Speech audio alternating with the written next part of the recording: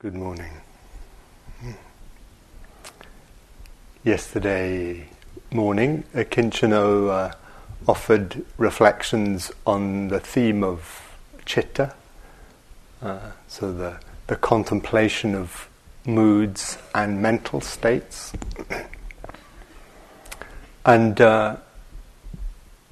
this morning, just a few reflections on an aspect of our experience that's very closely related to moods and mental states, which is the theme of thoughts and thinking.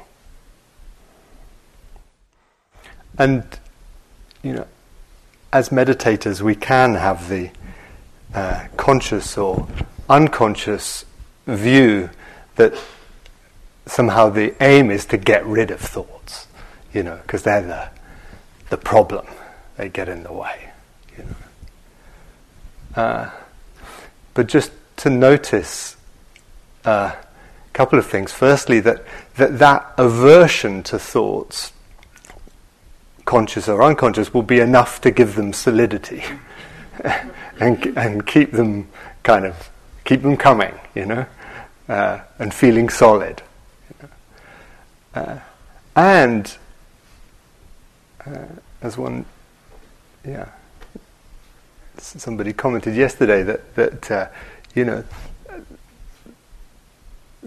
skillful thinking is very much part of practice. Thoughts are not the enemy. That they are an inevitable aspect of our experience and can be profoundly, helpful, reflective, creative, and part of our contemplative practice, the thoughts of metta, or the thought, not me, not mine. This is one dimension of mindfulness, is the skillful use of perception, shaped or articulated by thought. So we could say, the aim is not freedom from thoughts and thinking, but perhaps greater freedom with thoughts and thinking. And if we were going to identify some intentions for our practice with thoughts and thinking, we could say that perhaps one would be to develop our capacity for this freedom for a more spacious relationship with thought and thinking. So that would be one intention.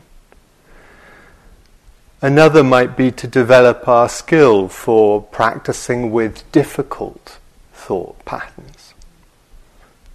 When it's very intense or entangling. How can we develop our skills for working with those times? A third theme for practicing with thoughts might be to kind of understand experientially more and more the shaping power of thoughts and thinking. It's the way in which they so powerfully condition and kind of fabricate our experience. So to investigate them in that light. And as Kinchano acknowledged yesterday, how does one feed a mood? Well, think, And we can see that unpleasant moods and mental states tend to come with more thought and story, don't they? If we wake up in the morning feeling, content and peaceful, we don't tend to think, oh God, why am I feeling like this? Oh, what does this mean about me? What does it mean about my future? We don't kind of react so much. They just don't fabricate so much thinking, do they? And if we reflect on that and say, well, what's going on in unpleasant moods and mental states that generates thinking? Well, isn't it reactivity to the Vedana of the mood or mental state. It's unpleasant, and so the thinking mind comes along and tries to solve the unpleasantness, tries to eliminate it, tries to get rid of it somehow, So it's a kind of problem-solving mode that kicks in, trying to help, but does it help? Well, doesn't the ruminating, to use the kind of psychological term for it, the ruminating will also be unpleasant, which will lower the mood, which will trigger more thinking, which will lower the mood. And there's a kind of feedback loop, kind of spiraling downwards, which is actually the insight that gave rise to mindfulness-based cognitive therapy, that seeing that it's the reactivity to ordinary low mood, for those of us with a history of depression or anxiety, it's the reactivity to that, the cognitive reactivity, the thinking that triggers, that actually takes me down, And the Buddha really recognizes this and names this tendency to ruminate, which is what cows do, right? That they kind of chew, swallow, regurgitate it, chew it again, swallow, regurgitate, To ruminate and overthink. It names it with this term papañca. Papañca. And we've actually referred to both parts of that word in the last couple of days.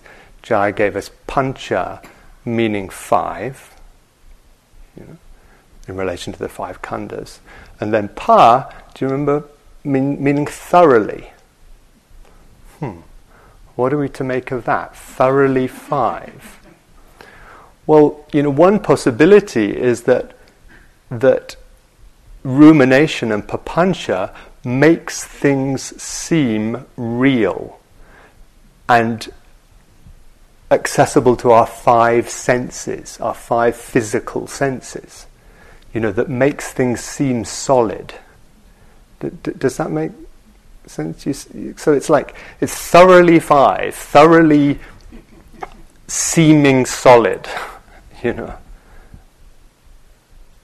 The kind of philosophical term might be reification, creating things. And it's so easy for us to believe our ruminations as being true, isn't it? So they seem so real.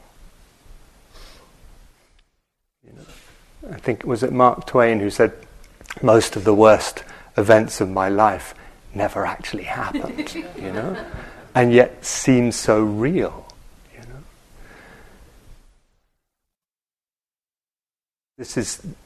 papañca is the agent of fabrication, construction, solidification. And, also, complication. The usual, one of the images the Buddha uses for papañca is a net, spreading out a net that we kind of get entangled in. And the more we kind of think and ruminate, the more entangled we become, So the translation of papañca as proliferation, spreading out and multiplying. Isn't this what thought so easily does? And the reactivity to the mood and to the unpleasant Vedana of the thought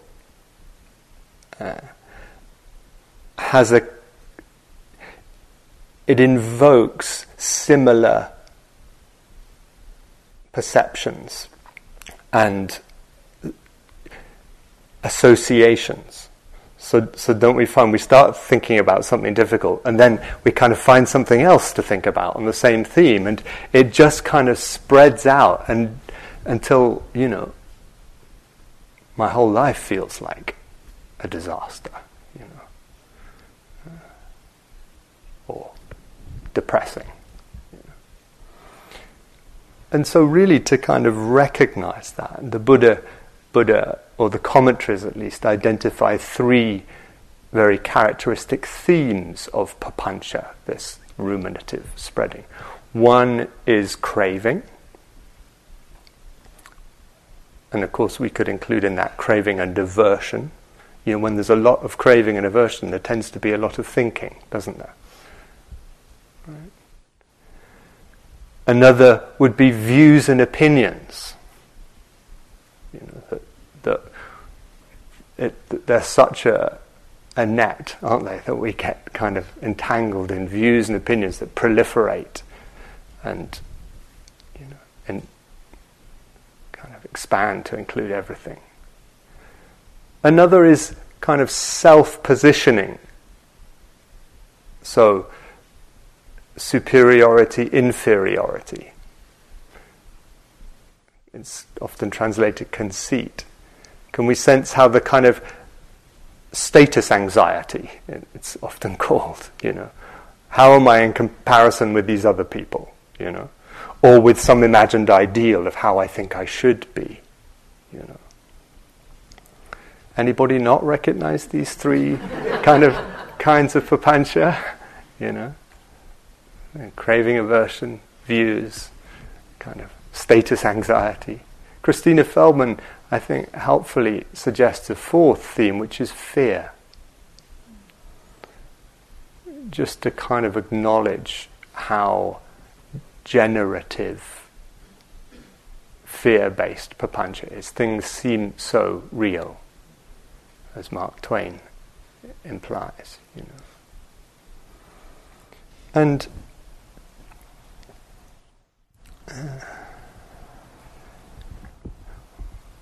what is it that makes them seem so real?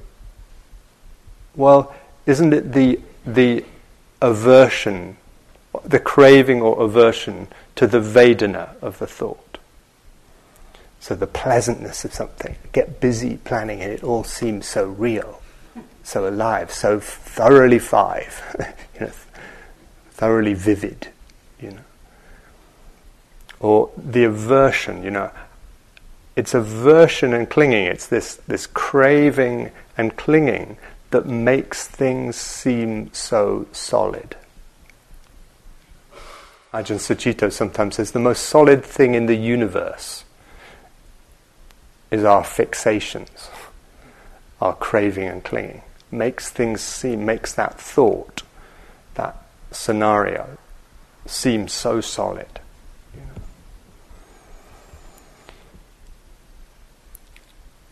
And the identification with it, as I was reflecting last night, just the believing it as me or mine, believing the appearance as being me or about me. It's a kind of clinging, isn't it? This selfing. And just to really acknowledge the kind of pathos of this theme, so much of our suffering is in relation to thinking, isn't it? Overthinking, believing our thoughts as thoroughly solid. And the Buddha very tellingly says, ordinary folk delight in papañca. Delight in papañca. We kind of can find on retreat kind of entertainment thinking going on. The breath is feeling a bit neutral, and so the mind goes into the cinema and puts on a movie, and there's a kind of entertainment going on. We delight in it. He said, awakened ones delight in papañca, so the non-proliferation. And Indeed, the Buddha uses papañca as a synonym for nibbana, as a word to refer to nibbana, so the non-proliferating state. Yeah. And this practice really does ask us to kind of evaluate our relationship with thought. Are we going to give it the same authority? Are we going to believe the simulations and fictions of the mind in the same way? And really to kind of look at, well, what helps in the actual practice of this?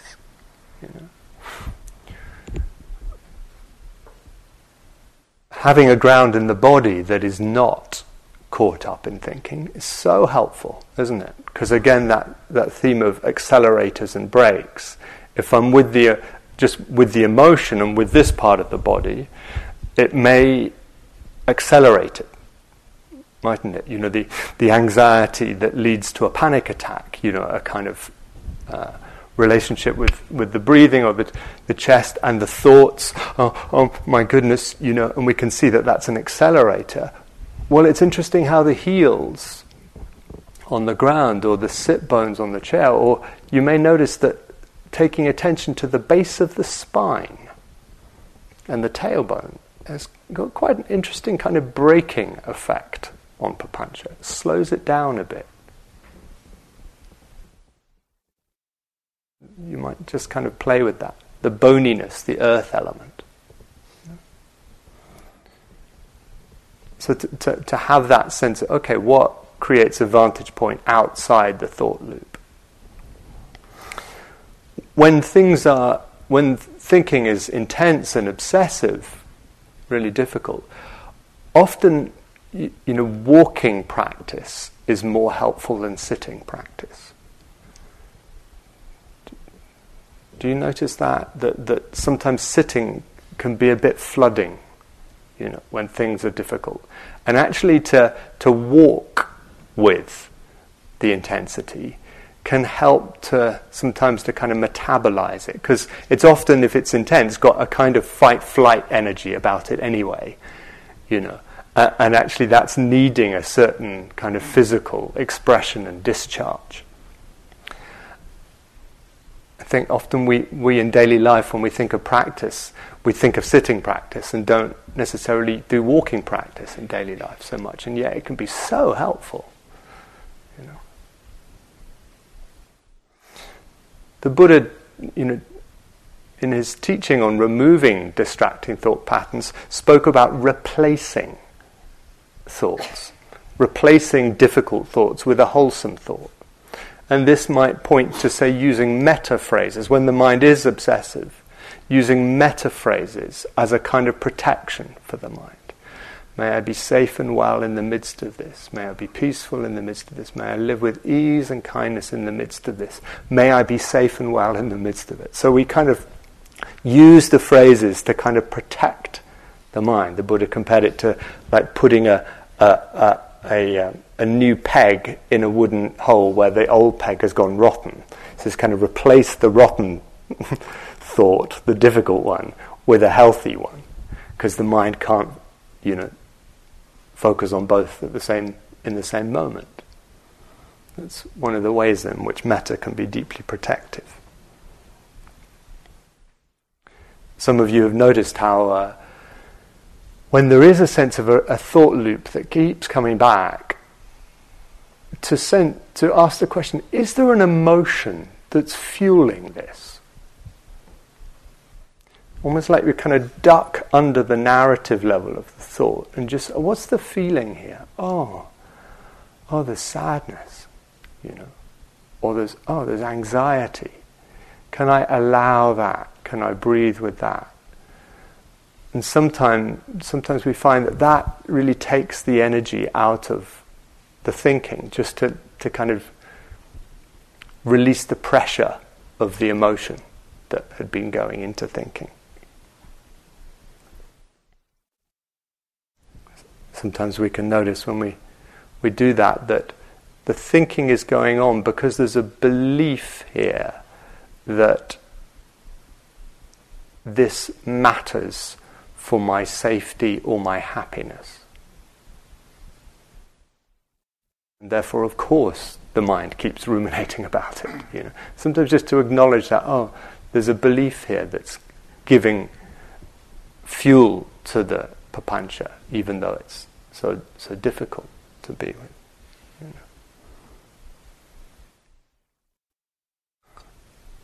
And the kind of suggestions from last evening around these three liberating ways of looking, very helpful in the domain of thought, just to notice change. So that even the kind of torrential stream of thinking, you can say, they're changing.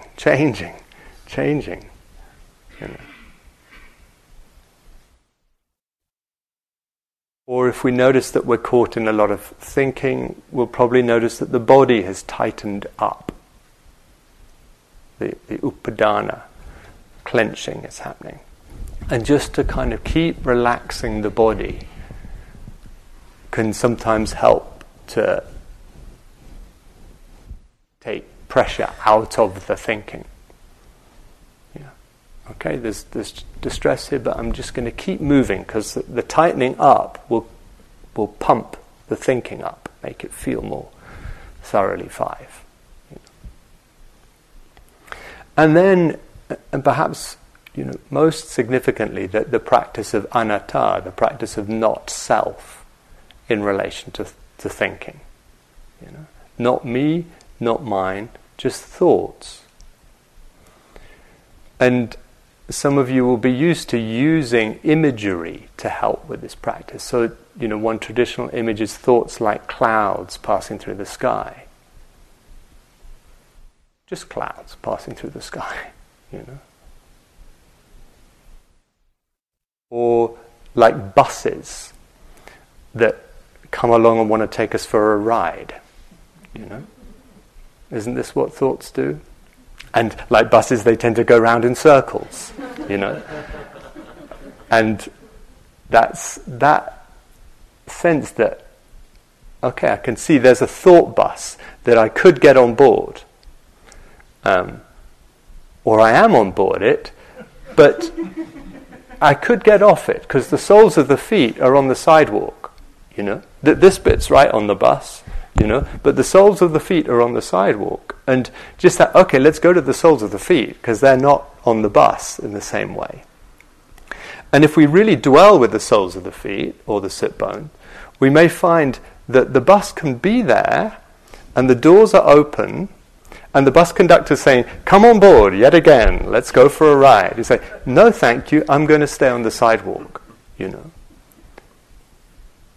Do we sense that? And that's the kind of sense, we don't have to get rid of thoughts to develop a new relationship with them.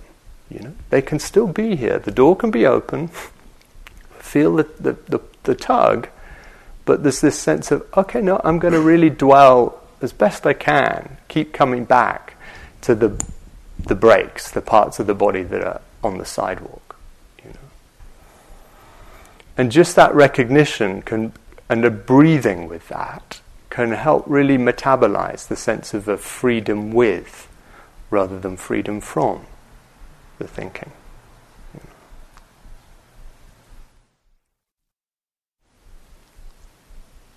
This is what psychologists call metacognition, that ability to treat thoughts as just thoughts.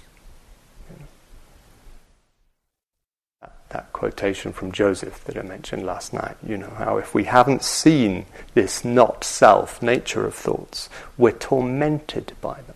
We're on the thought bus going round and round. When we see them as just thoughts, and we really practice that, then they, as he puts it, become like a wisp of air. There's not much there. And so in this, as in all the domains of practice, we see it's the relationship with thoughts and thinking that determines the degree of freedom, the degree of solidity, the degree of suffering. You know? And I really appreciate the distinction that Jaya makes between thoughts and thinking.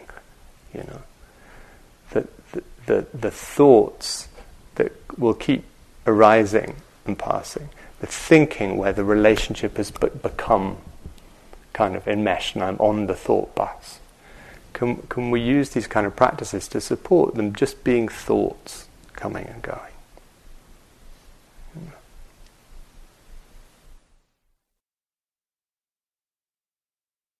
Some of you will be familiar with labeling kinds of thoughts as a way of encouraging that perspective on them, planning, judging, entertainment thinking. You know. So yeah, just an invitation to make this theme part of your practice today, and to the extent that it's helpful to do so. Great opportunity after several days of retreat to use that, the level of collectedness or the level of grounding that we have, to practice a different relationship with thoughts and thinking in the service of our greater freedom with this aspect of our experience. So let's take some time for that now.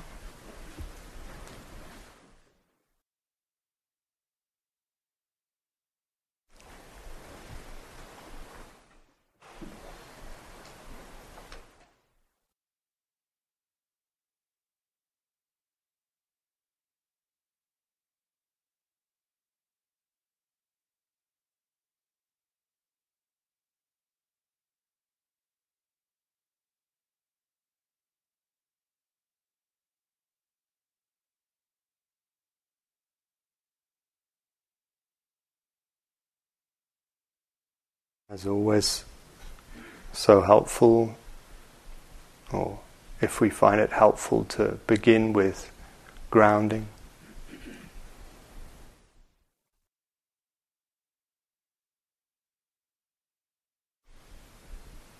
Thinking so easily takes us up into the top quarter of the body.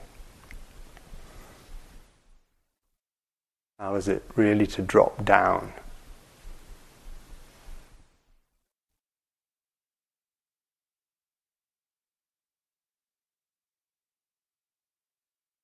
Into our contact with ground.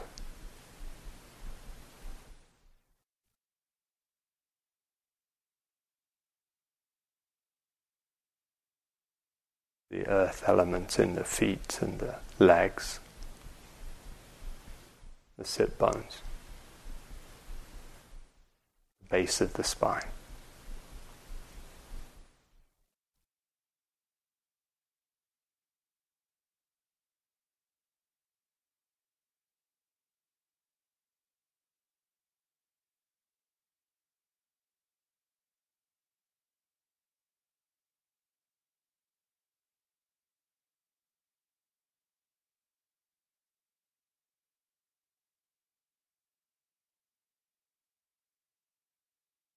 Maybe noticing if that has any effect on the experience of thinking in this moment.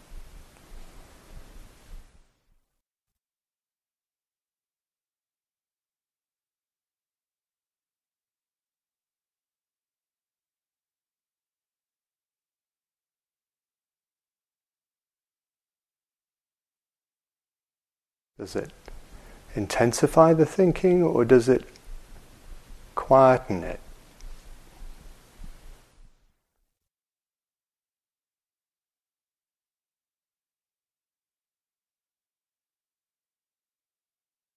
Or a different relationship with it, a more mindful relationship with it?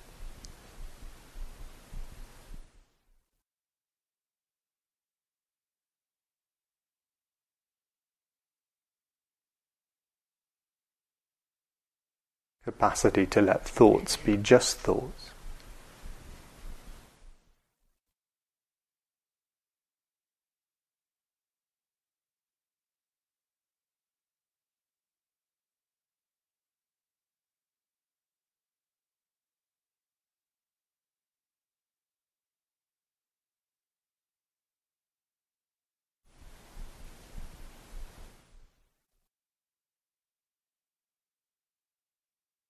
If this theme feels of interest to you this morning, you might like to use this sitting to practice listening meditation, where from a groundedness in the body we open to the space of the silence, out of which sounds emerge and back into which they dissolve.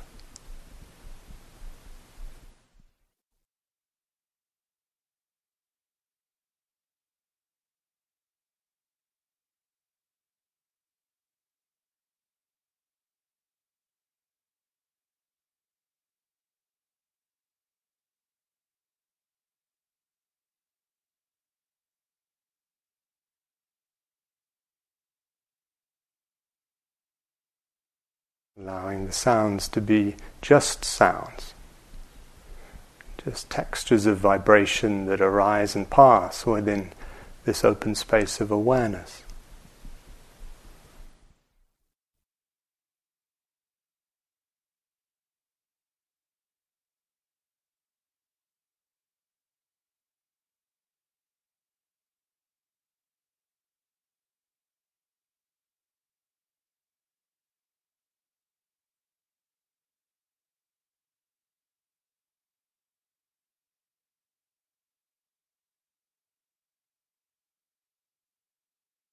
No problem if labels or mental images arise, naming what we think is making the sounds, but can our interest be in the vibrational sense of sounds as just sounds?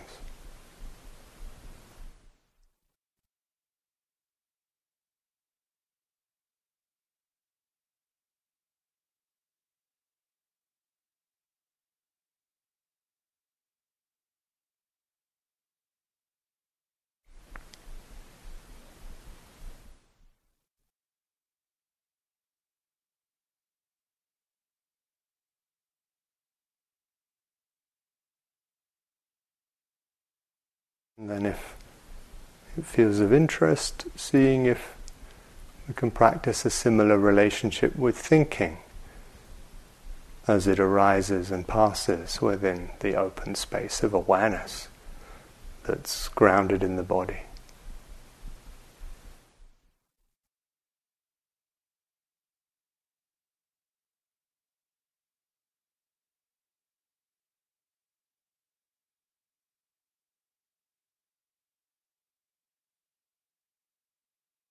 Sounds as just sounds. Thoughts as just thoughts.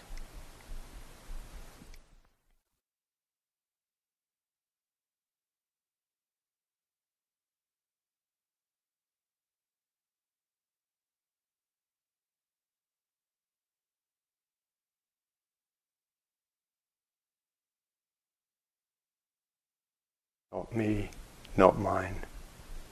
Just thoughts, wisps of air,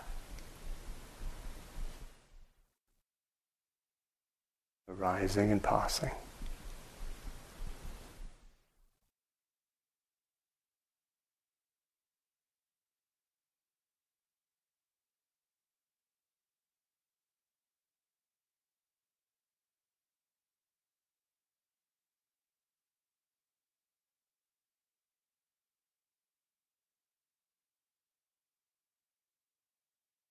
Playing with these themes and perceptions and ways of looking,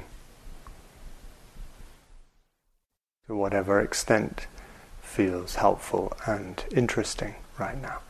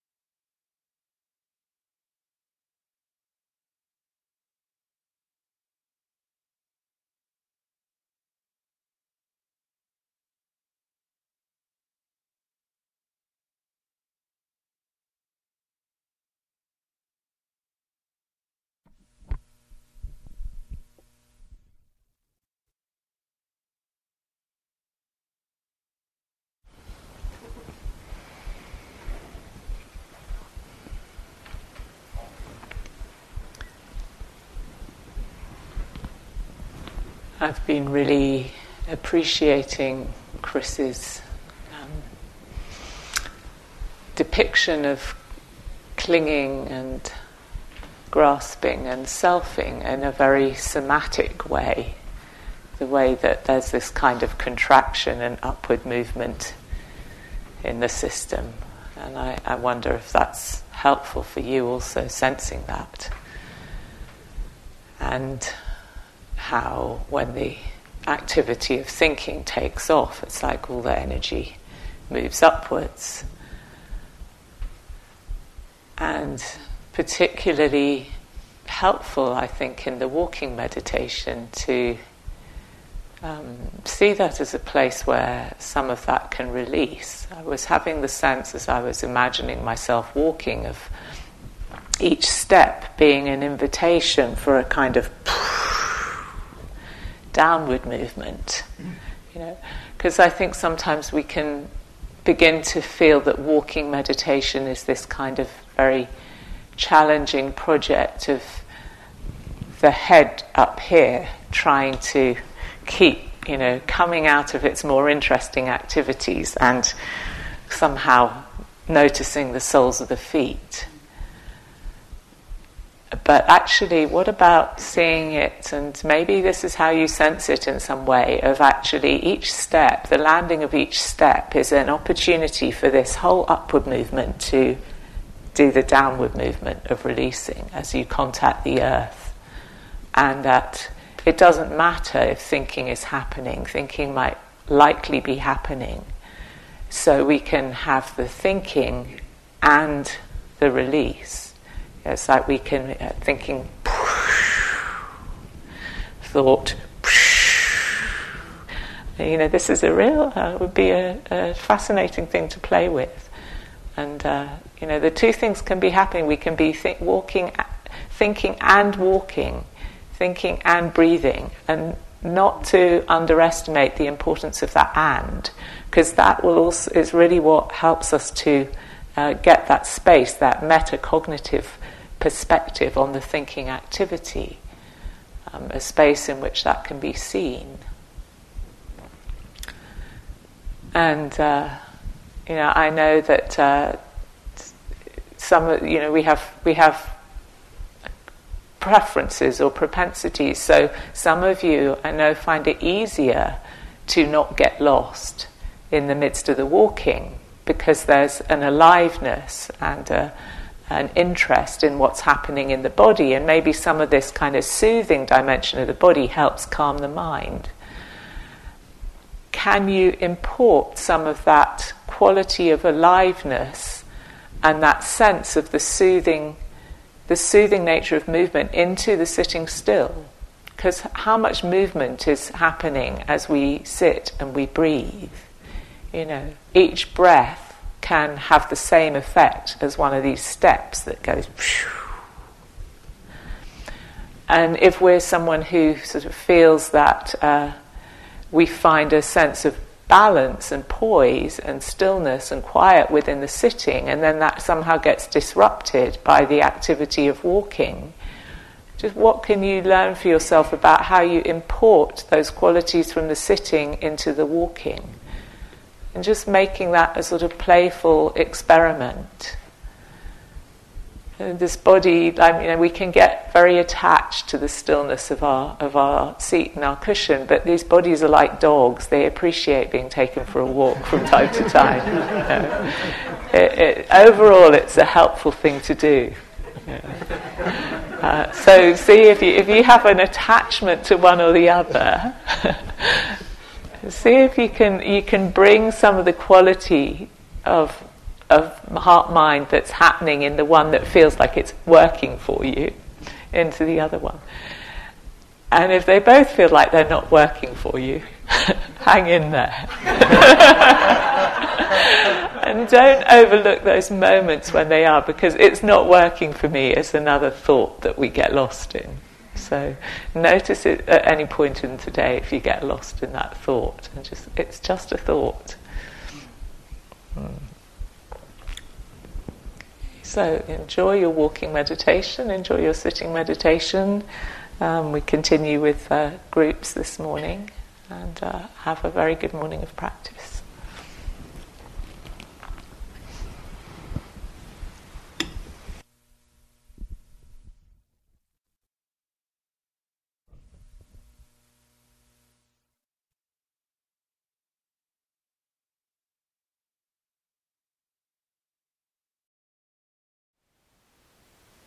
Thank you for listening.